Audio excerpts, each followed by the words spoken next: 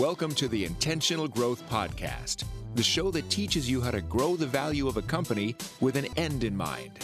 Host Ryan Tansom interviews top business leaders, authors, entrepreneurs, and other professionals who share their experience and expertise about buying, growing, and selling companies.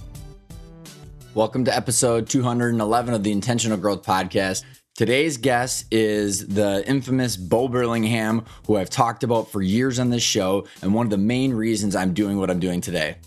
Bo is the former editor of Inc. magazine and author of 5 books, including 2 of my personal favorites, Finish Big, How Great Entrepreneurs Exit Their Companies on Top, and Small Giants, Companies That Choose to Be Great Instead of Big. Bo is also the co-founder of the Small Giants community, which focuses on developing purpose-driven business leaders who can create value-driven companies. Bo spent over 20 years as an editor and editor-at-large of Inc. magazine, watching successful entrepreneurs build their companies.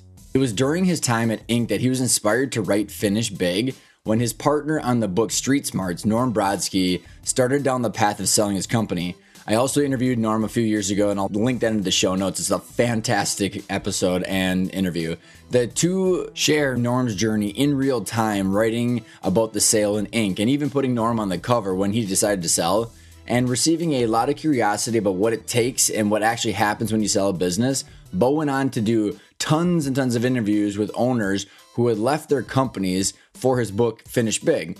And in order to get at what the differences are that drive those who are satisfied with an exit and those who are not. In today's conversation, Bo explains to us the wide range of good and bad exits from businesses built by owner-founder entrepreneurs and why over 75% regret the sale 12 months later. He shares what the entrepreneurs did who were proud and happy with their exit. Bo and I reconcile his research with my 4 years of work and over 200 interviews.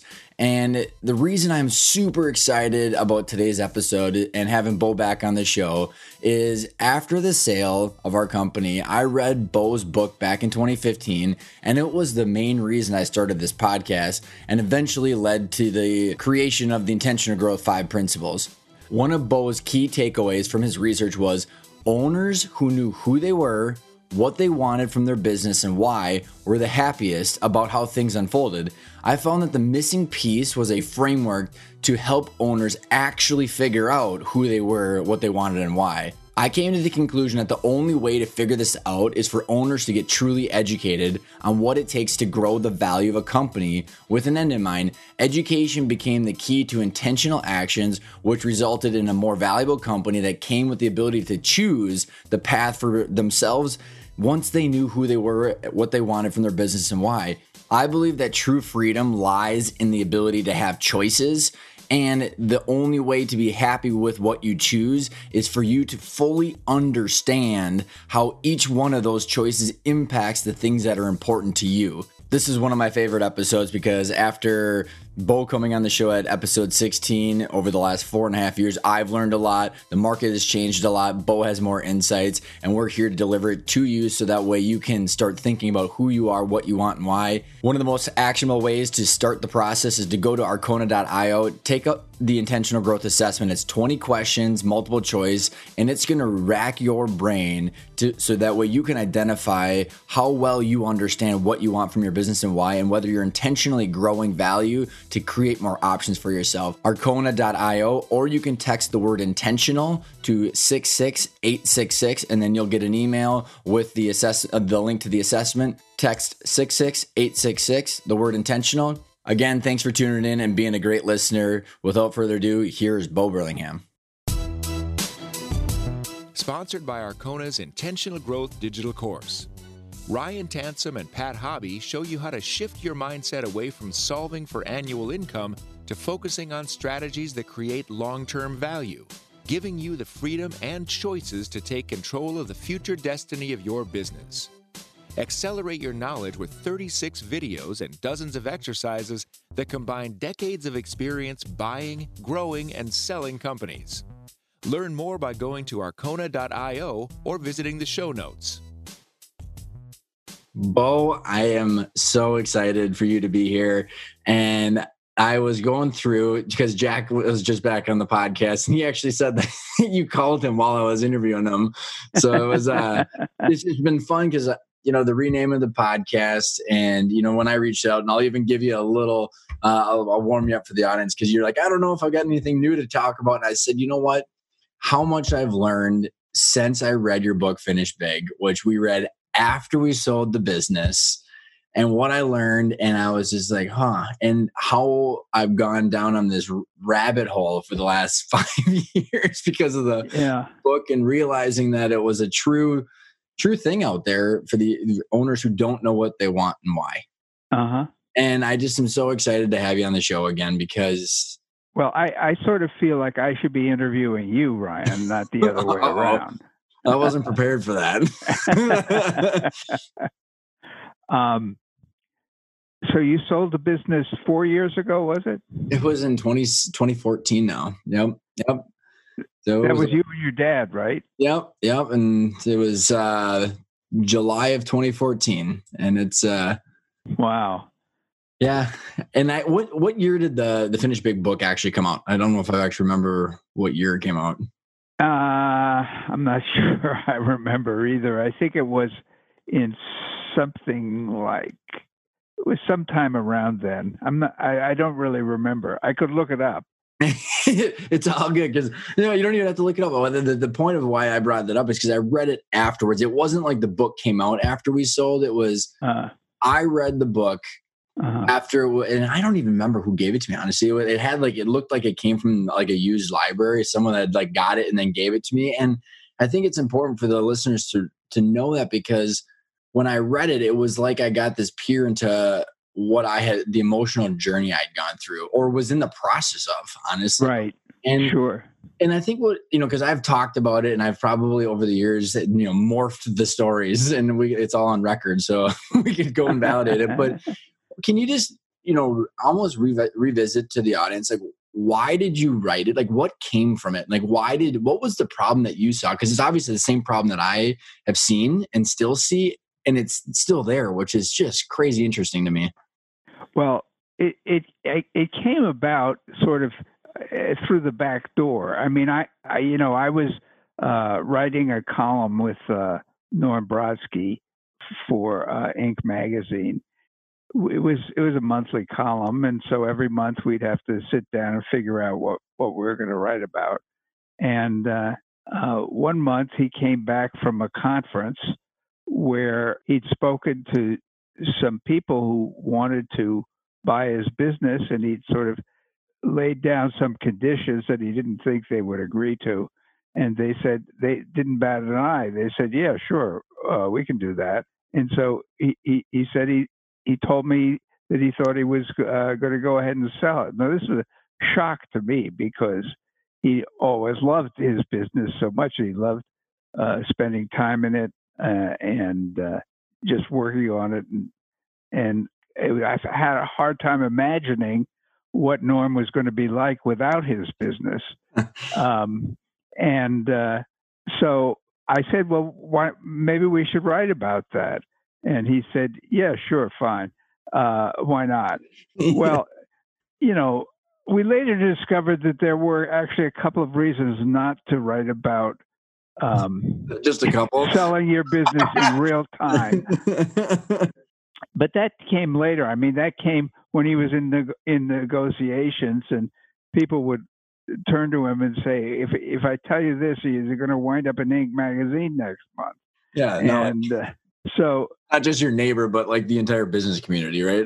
Right, exactly. And so it was very interesting. It was interesting experience, one that I don't think either one of us had anticipated or realized was going to happen, because it sort of took on a life of its own. I mean, what was going on was that Norm was agonizing about whether or not he really wanted to go through with this. And he went back and forth. And at one point we asked readers of Inc. magazine, we knew that there were a lot of people who were following this. And we asked them, what's your advice? What do you think Norm should do? And we got a ton. We got hundreds of emails back, most of them saying, "Go ahead, Norm, go for it, sell it." And so that told me that there was a lot of that there was from the response that we were getting to this series of columns, I could see that there was a lot of curiosity about, well, what's this experience like when you go through it? Mm-hmm. And so after we got in the end, it was funny because he finally decided, yes, he was going to go through with the sale. And so the editor of Inc. thought that was big news because so many people were watching it, and she put it on the cover, a big cover story, saying Norm decides to sell, and it's sort of like the deal of a lifetime, and so that was exciting. And then we still had another column to do for the next issue after that, and so I waited a while, and then I called him up and said, okay, Norm, what are we going to do next? And he said, well, I decided not to sell the company. I said, what? We just told millions of people that you decided, you made up your mind that this is the deal of a lifetime. And he said, well, I found something out that really sat the wrong way with me. He said, they never told me who the real decision maker was. And there was one guy in all our meetings who I absolutely hated, and I didn't think I could trust him at all. But he was just one guy among a whole bunch of people, and so I didn't really give it too much thought. And then I just found out that he is the guy who's going to make all the decisions about honoring any agreements. And I don't trust him. I don't think I don't think I can count on him to do it. I mean, they made a lot of commitments vis-a-vis my employees, and I can't trust them to live up to that. And I said, okay, well, I guess we got a column. I guess we got a column. And it's true, the next column was about how he decided he wasn't going to sell. At least he wasn't going to sell to that buyer at that time. And at that point, he still thought it was, and he was right, that it was, the timing was right to sell the business. And so he was going to continue looking for a buyer, but we decided it was probably not a good idea to keep this series of columns going on while he was doing that. So he eventually did sell it, and the saga went on, but we just didn't write about it in real time. We wrote about it afterwards. And so from the response that we'd gotten to this series, I thought, gee, that's very interesting that people are so fascinated with what's going on with Norm. And people have gotten like emotionally involved with this. And so I went to my publisher and I said, I thought there was a book there. And he said, yeah, why don't you write a book on exits? That could be a good book. And I said, okay, well, I guess I better start writing it. And so my agent and my publisher worked out a deal, and I began doing my research. Well, the first thing I realized was that what I knew about exits was one thing, namely what happened to Norm, because Inc. We never wrote about exits. Everything we wrote about was about starting companies, growing companies, and so forth. And I thought, well, gee, I better educate myself so that I can write a book. And I said, how am I going to do that? I said, well, I do know what Norm went through. I've got to interview some other people who've been through this to find out, what the experience was for them. And so I began talking to people, and I wound up talking to, dozens and dozens of owners that who had left their companies. Most of them sold their companies, and I really just asked everybody I knew who knew somebody to let me know, and I began getting a lot of suggestions. And I suppose the first thing that struck me was how many of the people I talked to were unhappy and wish they hadn't sold their businesses. And, were full of regrets, or there were parts of the whole experience that they didn't like. And I would say it was, I thought it was about half and half, but people tell me that I was probably being too conservative. There was probably more than half who had regrets afterwards. And so I said, well, I guess that's my book. What's the difference between the ones who wind up happy and the ones who wind up, full of remorse about what they've done? And so that became the book. What I thought was amazing about that book, and I want to, because you've got 4, and then you kind of have this *5 that are the reasons of what people did to be happy. But I think I'll explain to you both that, like, 4.5 years of this, yeah, and hundreds of interviews, and I can pretty much say you're right. And and even like not only doing my interviews with business owners and also advisors. I mean, it's probably half business owners and then a fourth authors and then a fourth advisors. But like, there's a lot of regrets or frustrations and then I had my business model that I was evolving over time, trying to create the business model to help solve this problem. And like, the crazy part was of the absolute, like, visceral reaction people have about the word exit. And and you're going to talk about why people want to, like, what they need to know. They need to know about themselves and why. But like, I've been trying to, like, essentially slide in to help educate owners. And like, it's just this, like, almost like two of the polar opposites of magnets, just like bouncing away from that, which is the name change on the podcast, my company. And the crazy part is like, I found, Bo, that it's themselves. And I want you to explain your 4 and 5, but like, I was never a technical finance guy. Like, literally, right. I was a sales guy, strategic. I'm the visionary kind of DNA.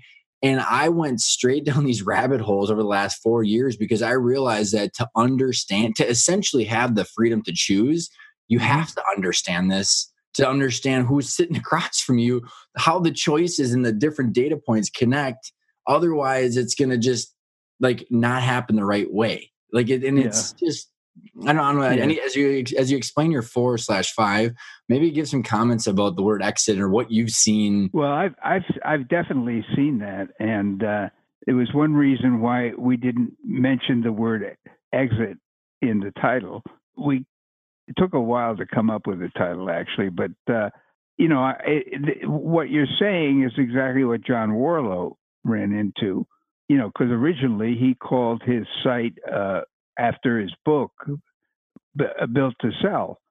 And that's how he wound up starting it. And he began to get some traction on that. And then after starting this new business called Built to Sell, which I wrote about and finished big, he realized that somehow this was turning people off and that he had to switch it around.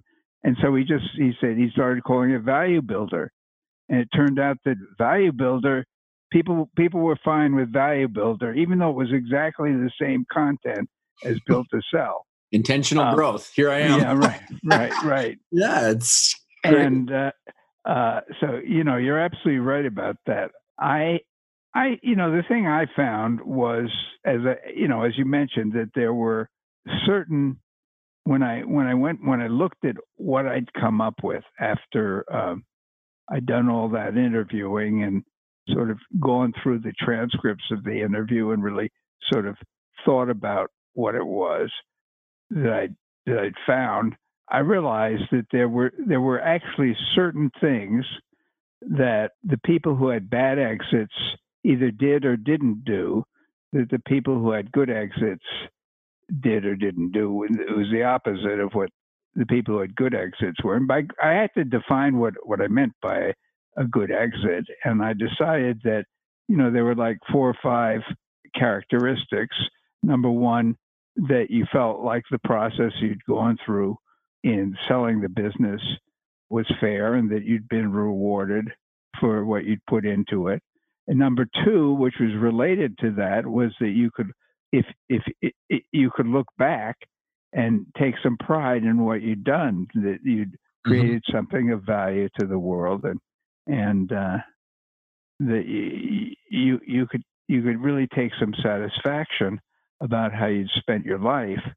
And number 3, you felt fine about what had happened to all the people who'd been sort of on this journey with you. And number four was that you succeeded in making a transition to whatever you were going to do afterwards.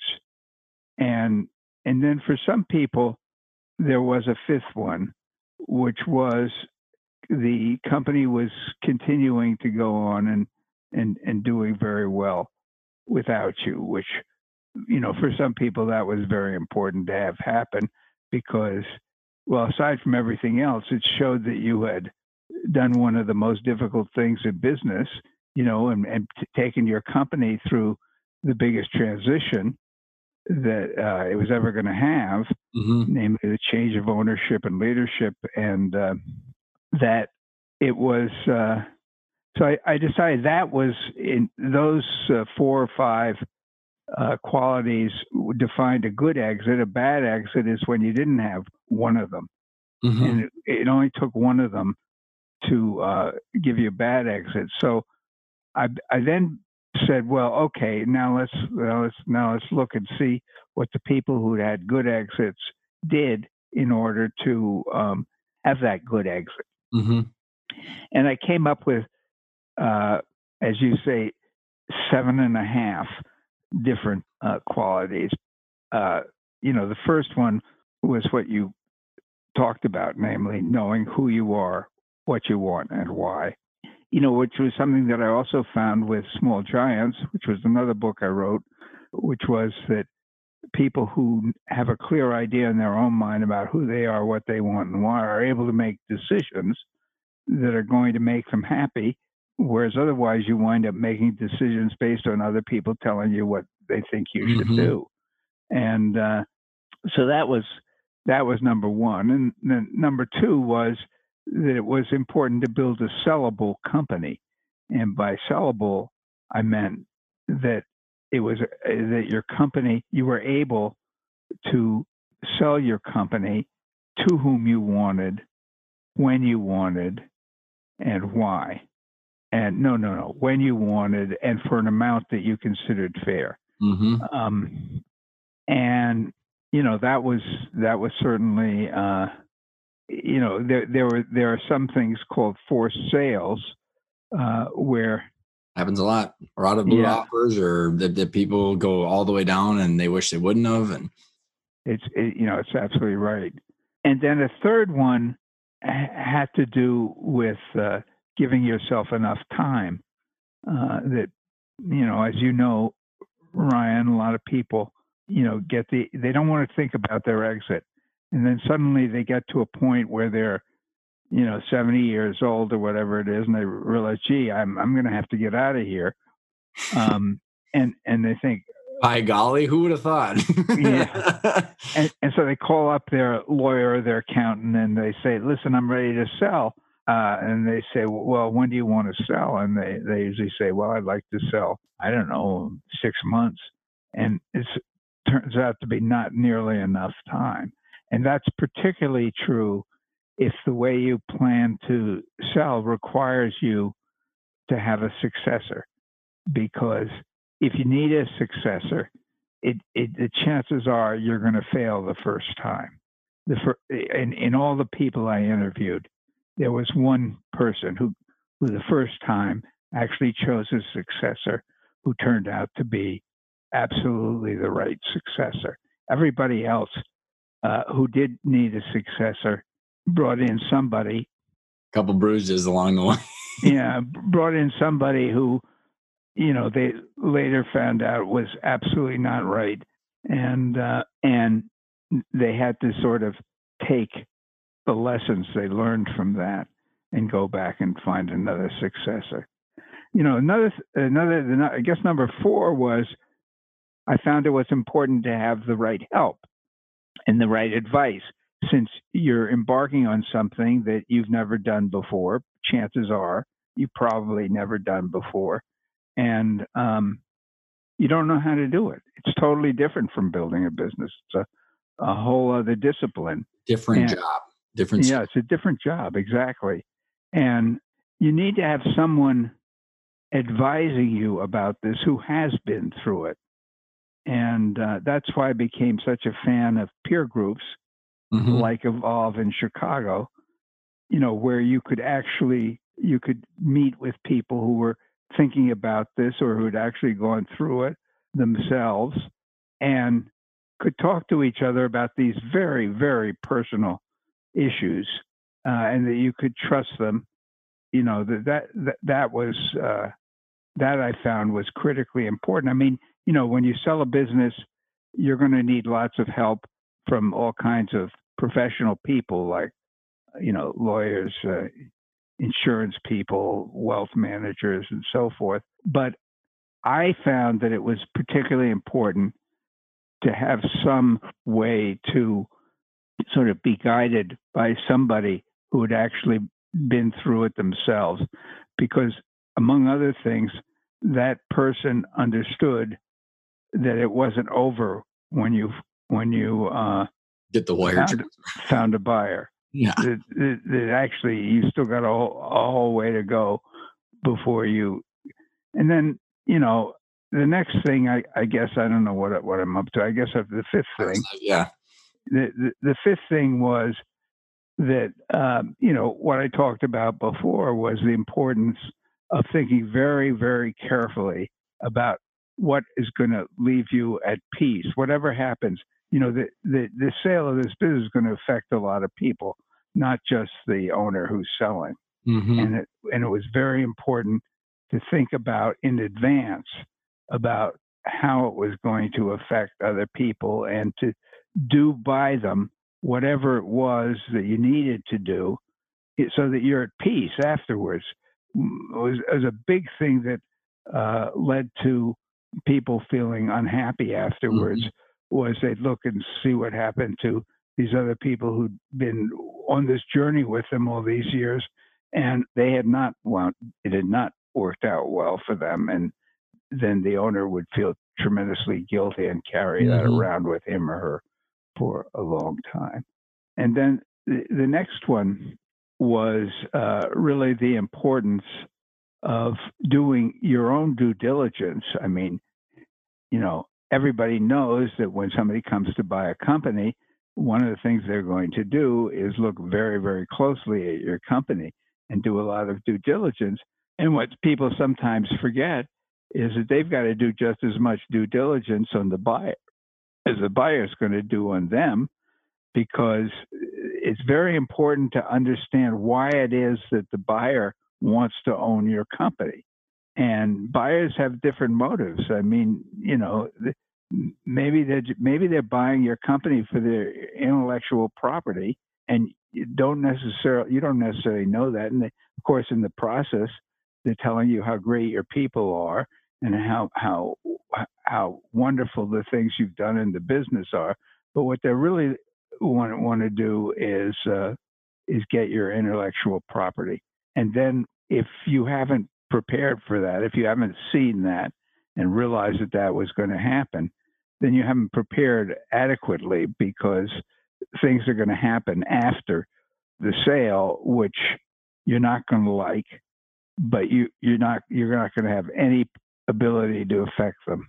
It doesn't matter, and legal documents have no significance or very little significance in this context, because if the buyer starts doing things that you don't like, you go to your lawyer and say, well, wait a minute, they said they wouldn't do this in the contract.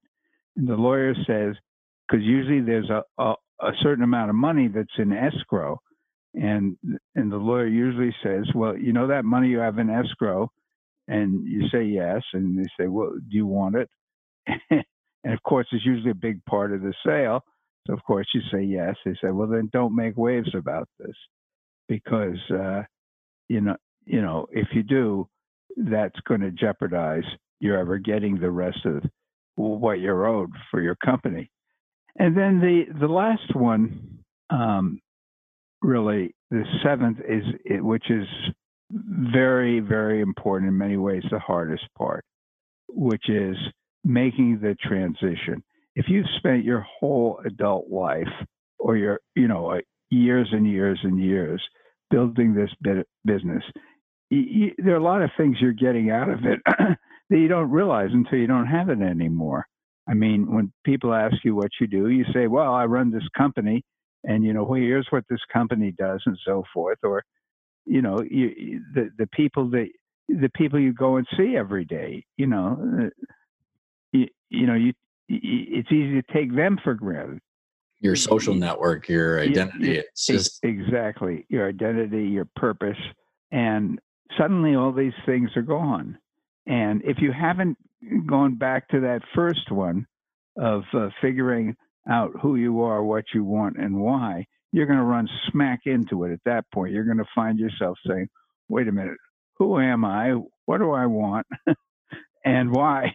And how does that impact my business, my money, the value, like everything? Yeah, exactly. It's interesting, Bo, and I want to relay, because I don't know if in the emails that you and I exchanged back and forth, if you totally grasp the 5 principles, because I want to explain the journey that I went on. Because after I found out your, kind of the 4 things that happy people did, and then the kind of the 7 things that you have to really take into account. One of the things that I struggled with was, okay, how now? How do I actually figure out who I am? How do I actually figure out what to work on? And because it's like, it was so true. Like I read your book and I was like, like I got my head probably, I had to go to the chiropractor pretty much because I was nodding so much. And so the 5 principles were synthesized, probably similar to how you created these over all the years and the interviews. And it was really about trying to okay, what needs to be learned and consumed to make those decisions. So the first one, and then I'll tell you like how a comment of how someone would articulate this.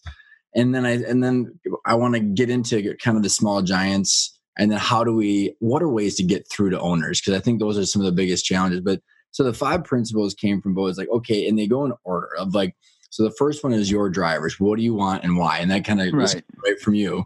And we have all these assessments of hey, is it legacy? Is it identity? Is your social network? Is it disrupting industry? There's all these reasons that someone chose to do this. Right. And then someone answers these questions, but then you have to stack on, which is the second principle of your financial targets. And there's 3 of them. What is your target annual income, cash flow? And then what is your second one is your net worth outside the business, because you might have tons of real estate or investments. Then the third one is the value of your company and understanding how that impacts your financial situation. Because then you can layer it on top of your first principle is to say, how much do I actually need? Yeah. And then to be able to quantify how much I want, quantify me staying in the business, not staying in the business to a dollar amount. And so that's why we dive and we teach so much on valuations. And then the third principle are the exit options. And this is where I think things get fun, and where I think what Jack Stack is literally a shining example of how someone could get all the things that they want.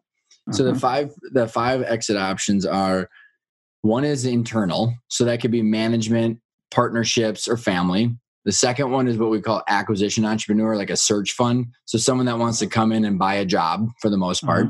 And then the third one is an ESOP. It's selling to your employees. And then the fourth one is private equity. And that could be family office would fall into that. So, professional investors.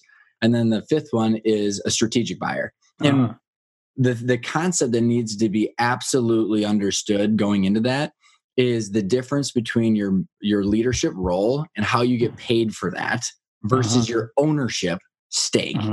Because there's transitions that could be done differently on both of those. And I think what I've run into, Bo, is that so many people, when they say exit, they're literally thinking I'm getting kicked to the curb and that's my exit.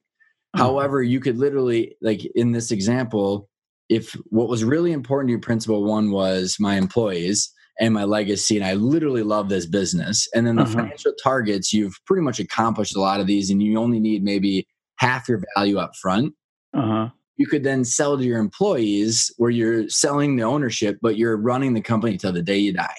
And that's technically not an exit in the way that a lot of people think about this. So these first 3 principles set up the framework to literally identify what do they want and why. And then principle 4 is increase value. So now you know what you want and why. Let's grow your EBITDA and your multiple and pay down debt in the direction that you want to go. And then the fifth principle is how to hire a team of advisors that are going to optimize that plan. So instead of going to your attorney or your CPA or wealth manager, all these people and them telling you what you think you should do, you go to them and you say, well, here's what I want. And so one of my favorite phrases is this client of ours who's gone through the digital course, or who's like the boot camp digital course. He consumed the material and he said, Ryan, I want to go so he's doing 10 million in revenue right now and 1.2 in EBITDA. And he's saying, you know what? Right now, I don't want to sell to a strategic because it's right now only worth $5.5 million and he would only net 2.5. And he would probably have to sell to a strategic buyer that would not all the legacy things. And if I can go from 1.2 in EBITDA to 2, I will go from a $5.5 million valuation to 12, and I'll go from netting 2.5 to netting 8. And then I can do an ESOP in 36 months and sell to my employees. And then I'll have 36 months to hire my transition, my leadership role. It's very specific. And then everything falls into line with where they want to go.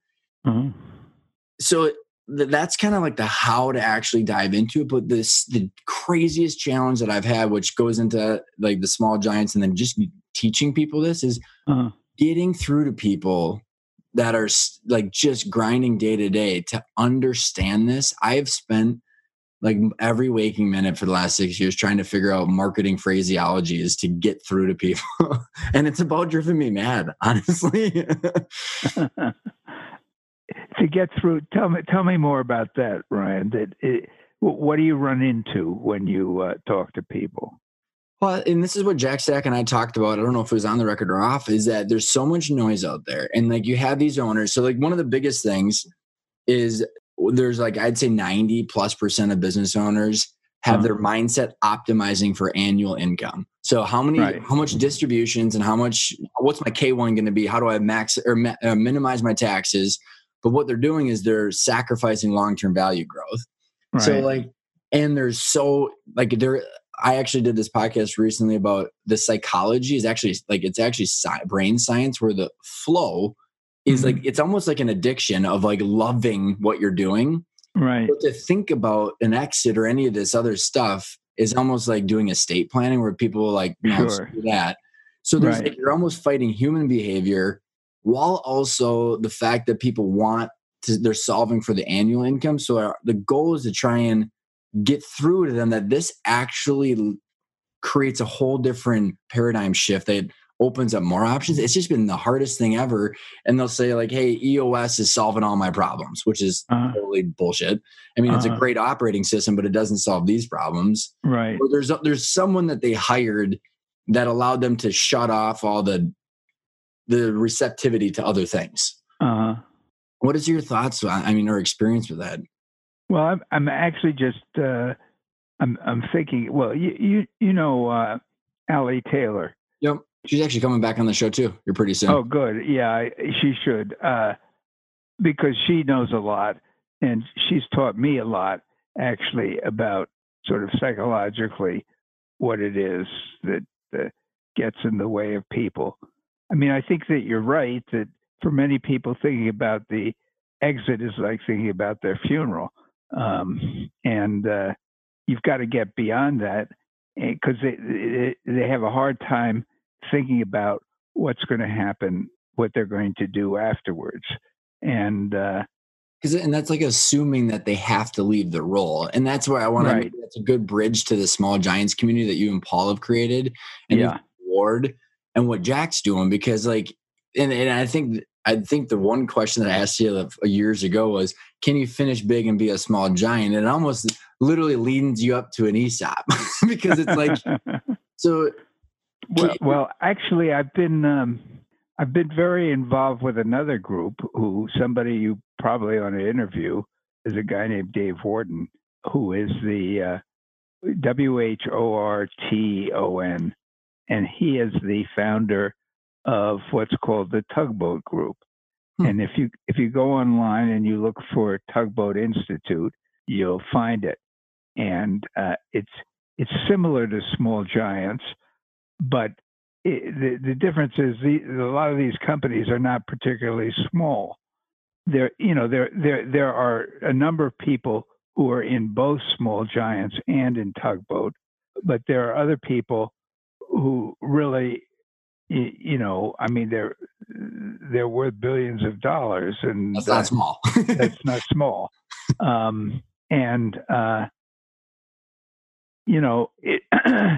But they have what they call the 7 Ps, which are, I actually wrote about them in Inc. Was the last article I wrote for Inc. In 2015.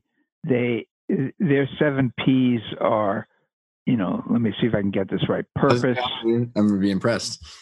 Purpose, people first, profit as a measure of basically added value. In other words, how well have you added value to your customers? Mm-hmm. What else? What am I missing? There's something called pace growth, which is sort of what Jack does, which is not fast growth, not focusing on fast growth, but focusing on growth over time. Mm-hmm. Because if it's profitable. Yeah, it's profitable. And also, if you grow, 10 or 15% a year, or 8 or 10% a year, you may not wind up on the Inc. 5000, but over 30 years, you're going to get to be very, very big and generate an awful lot of cash. Versus Jack, I mean, you want to get Jack going, you tell him that the pre-seed valuation is $10 million. You can get him going. Yeah, right. Get 1,000% growth with no cash, right? Right, exactly. And then another one is what they call pragmatic innovation, which is that you innovate not by throwing a lot of money at something. In fact, money sort of undermines innovation, because if you can solve problems with money, you will.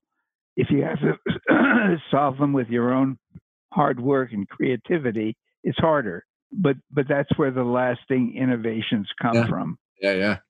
So anyway, I've been spending a lot of time with Tugboat, and these are companies. The members of it are known as evergreen companies, and that is companies that last for years and years and years. And that the goal is, if you have a young company in it, these are companies that, they want to last for at least 100 years and what have you. I mean, there's one company in Tugboat that's been around for 300 years. It was originally chartered by the King of England, and it's been in continuous existence for the same family. I happen to be related to this family, but that is totally coincidence, and it's still going strong. Obviously, if you're going to be around for 300 years, you're going to have to do a lot of innovating along the way. Well, you're not going to. So interesting, Bo, is it's like, so a couple of the things when I noted in the email to you asking to come back on is, I read the book Conscious Capitalism, and it changed. I was just like, totally makes so much sense, and it's really hard to find these veins in our culture that are like, hey, by the way, you can make a lot of money and do a lot of good at the same time. Because I thought when I was reading the book, or even people I've interviewed, it's like the nonprofits have to go find the capital from someone else. So you might as well create something in the platform you have with customers and vendors and suppliers and all the people in your community. Like, you have a better chance and a bigger leverage with owning the company, continuing to generate cash than a lot of nonprofits do. And it's just, and so the Tugboat Institute sounds a lot like that. And another book that came out that just validated it for me was Simon Sinek's new book, The Infinite Game. He actually mentioned the finite problems with the private equity timeline of 4 to 7 years. And then also the quarterly reports of the public companies, which look at it right now. We have a fourth or a third that they're called zombie companies. You're not making any freaking money. And it's like it goes back to what you're like, just focusing on the right things. And it's just interesting to find that there's these things starting to come out that are enough people that finally go through the process and are not happy with it. Yeah, right. I think that, the other thing is this, is that, that if you are going to, if you are starting a company with the goal that you want it to last as an independent entity for 100 years, one thing that is that you're not going to be there when it happens. So you're still going to have to deal with the transition. Now, some of these businesses are family businesses, and there are a lot of great family companies out there. And basically, when I wrote Finish Big, I looked very hard for companies that had lasted beyond in other words, they lasted to the third generation. In other words, it's possible to find a successor who is going to run the company. Let's say is going to buy the company and run it the way the original owner did. To go to a third generation is almost impossible. In fact, the only companies that I was able to find that were able to do that were either family businesses or employee-owned businesses. And my theory about that was that someone needs to be the protector of the culture and the way of doing business. And that in a family-owned business, it's the family that, not that all family-owned, there are a lot of, not very good family-owned businesses that go out of business, but in a long-lasting family-owned business, the family plays that. Yeah, of what are our core values? And Simon Sinek, and without being fluffy about that too. Simon Sinek says that in his book, and he actually gave some examples of some big public companies where, like, if you don't have someone essentially playing whack-a-mole with all the the cancerous decisions that could pop up in a company for short-term thinking, you have to actively go after that stuff. Yeah. Well, with the, we'll see what happens with Jack, obviously. Well, we won't see it. You're younger than Jack and I, so you may see it. But, there's going to be a transition there. And people have, Jack has been, he always polls everybody to ask them what they want. And even though he could probably figure it out on his own, and what they want is to keep doing what they're doing. And to get bigger and create more opportunities and so forth. And at some point, he's going to have to leave. That's all there is to it. He's not going to live forever. So there seems to be a general consensus, actually, that his son, Tim, is the logical successor. And he's got two sons in the business, and the older one is also named Ryan. He has no aspirations to run the business or anything like that. And he thinks his younger brother, Tim, is the person who's best equipped to do that. And there's a lot of people who sort of share that feeling. But in any event, there's got to be something that keeps you going beyond any individual.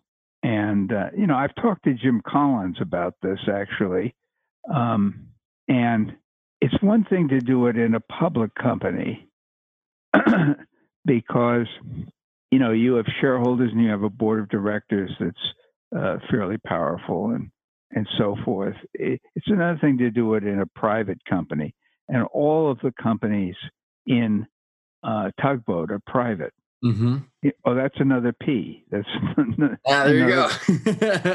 That's another P, was private, because he is somebody. He's an interesting guy himself because he's a Silicon Valley venture capitalist. He was at Kleiner Perkins. He was the right hand man of John Doerr at Kleiner Perkins, and he but he basically believes that companies that you have to be private in order to really have this sort of long-term focus. You don't have analysts that are like constantly judging your quarterly earnings and right. Well, right. what's also interesting with that, Bo, and this is where like, I have gone to the nth degree of diving into understanding valuations and numbers and all that stuff, because when I kept as I kept pulling this thread is like the friction and the objections I kept getting, it was because like once you actually understand the numbers, then you can start making decisions. And a lot of like, I read one of the big financier books, The King of Capital, with Blackstone's rise of private equity. Right. Oh my gosh! But like the challenge is when you're too small or or people don't understand value and they don't understand the difference between ownership versus W-2. Human beings just go to their lowest common denominator, which is fight for survival. And arguing over things they don't understand, which is the value. Or like when you explain that thing with Jack Stack, it's like, well, they're all owners. So like they're going to do what's best for the company instead of best for themselves, because they're all going to benefit from it. And so like, and I think about the problems when you get to the lower end of the spectrum, where you do these without doing an ESOP, you do these internal transfers, the taxes and how it suffocates the cash flow of the company, you almost can't at the same. Yeah. So there's just like this whole like problem of like being able to facilitate these things that is a whole different probably interview in itself. But well, you know that it's one thing to give people ownership, it's another thing to teach them to understand ownership, and that is hard. That takes years, and ownership isn't all wonderful. There are a lot of responsibilities that comes with ownership, and there are times when you have to do things that you may not want to do, like you may have to come up with cash at a certain point and so forth. And so to really understand it is, I think that the great game of business has become very, very widely utilized among employee-owned companies, because it's basically a system for teaching finance ownership. And Jack always talks about how his goal is to build a business of business people. He wants everybody in the business to be a business person. I love it. It's like the best mission, and it's awesome. Yeah. So as we're kind of wrapping up here, Bo, the big kind of question that I've had is like, how do you teach more of that? Like what Jack's, like other than having Jack who owns a company who then can almost ingrain into the culture of teaching business people, I've run into problems with the word exit and like trying to get through to people before they get an audible offer or something happens, where they can truly grow value, to create more options, to like be able to articulate what they want. With your small giants and with these, like, how have you seen, where do business owners become the most receptive to like learning, and what differentiates the people that truly like to understand what they want and how to learn these things? Well, that's a tough one.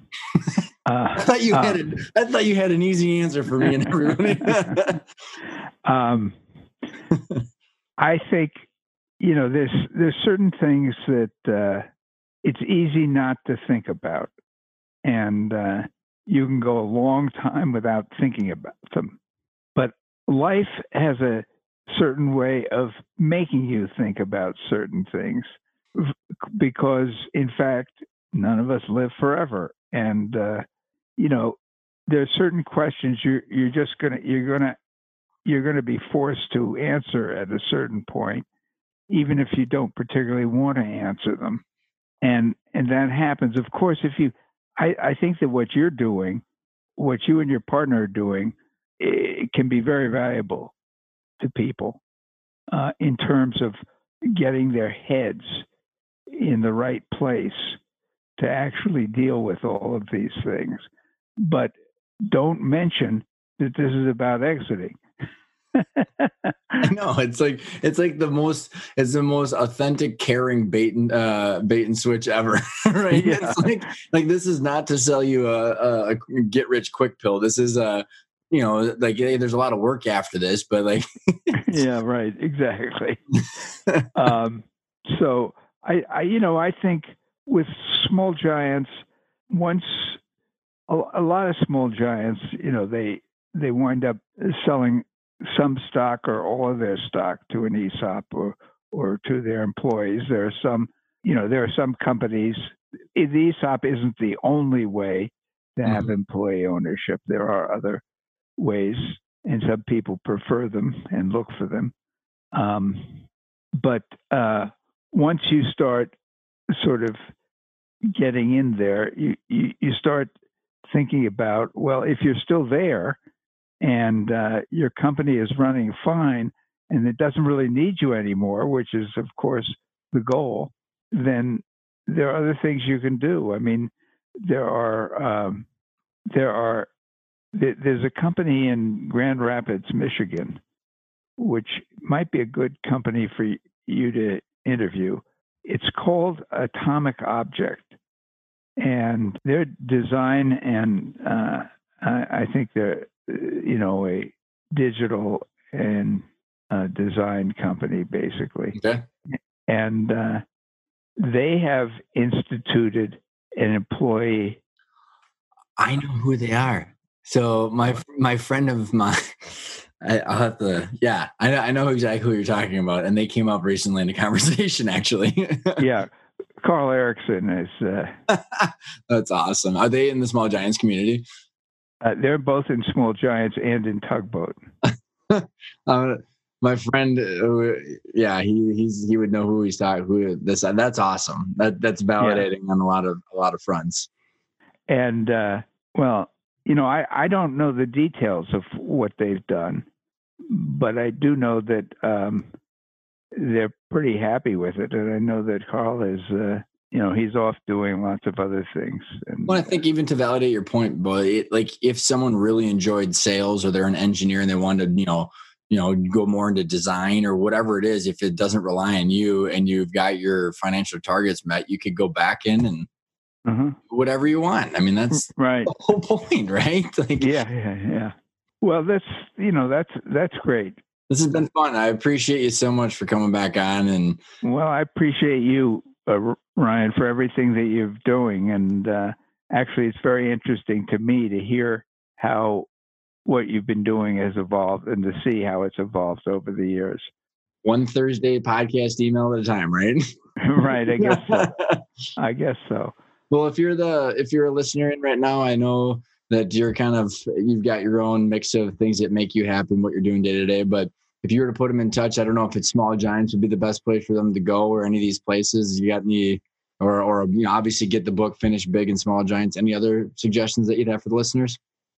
Well, every business is different, obviously, and as you well know. And people sometimes ask me, what are the most important management innovations that I've seen? I mean, I've been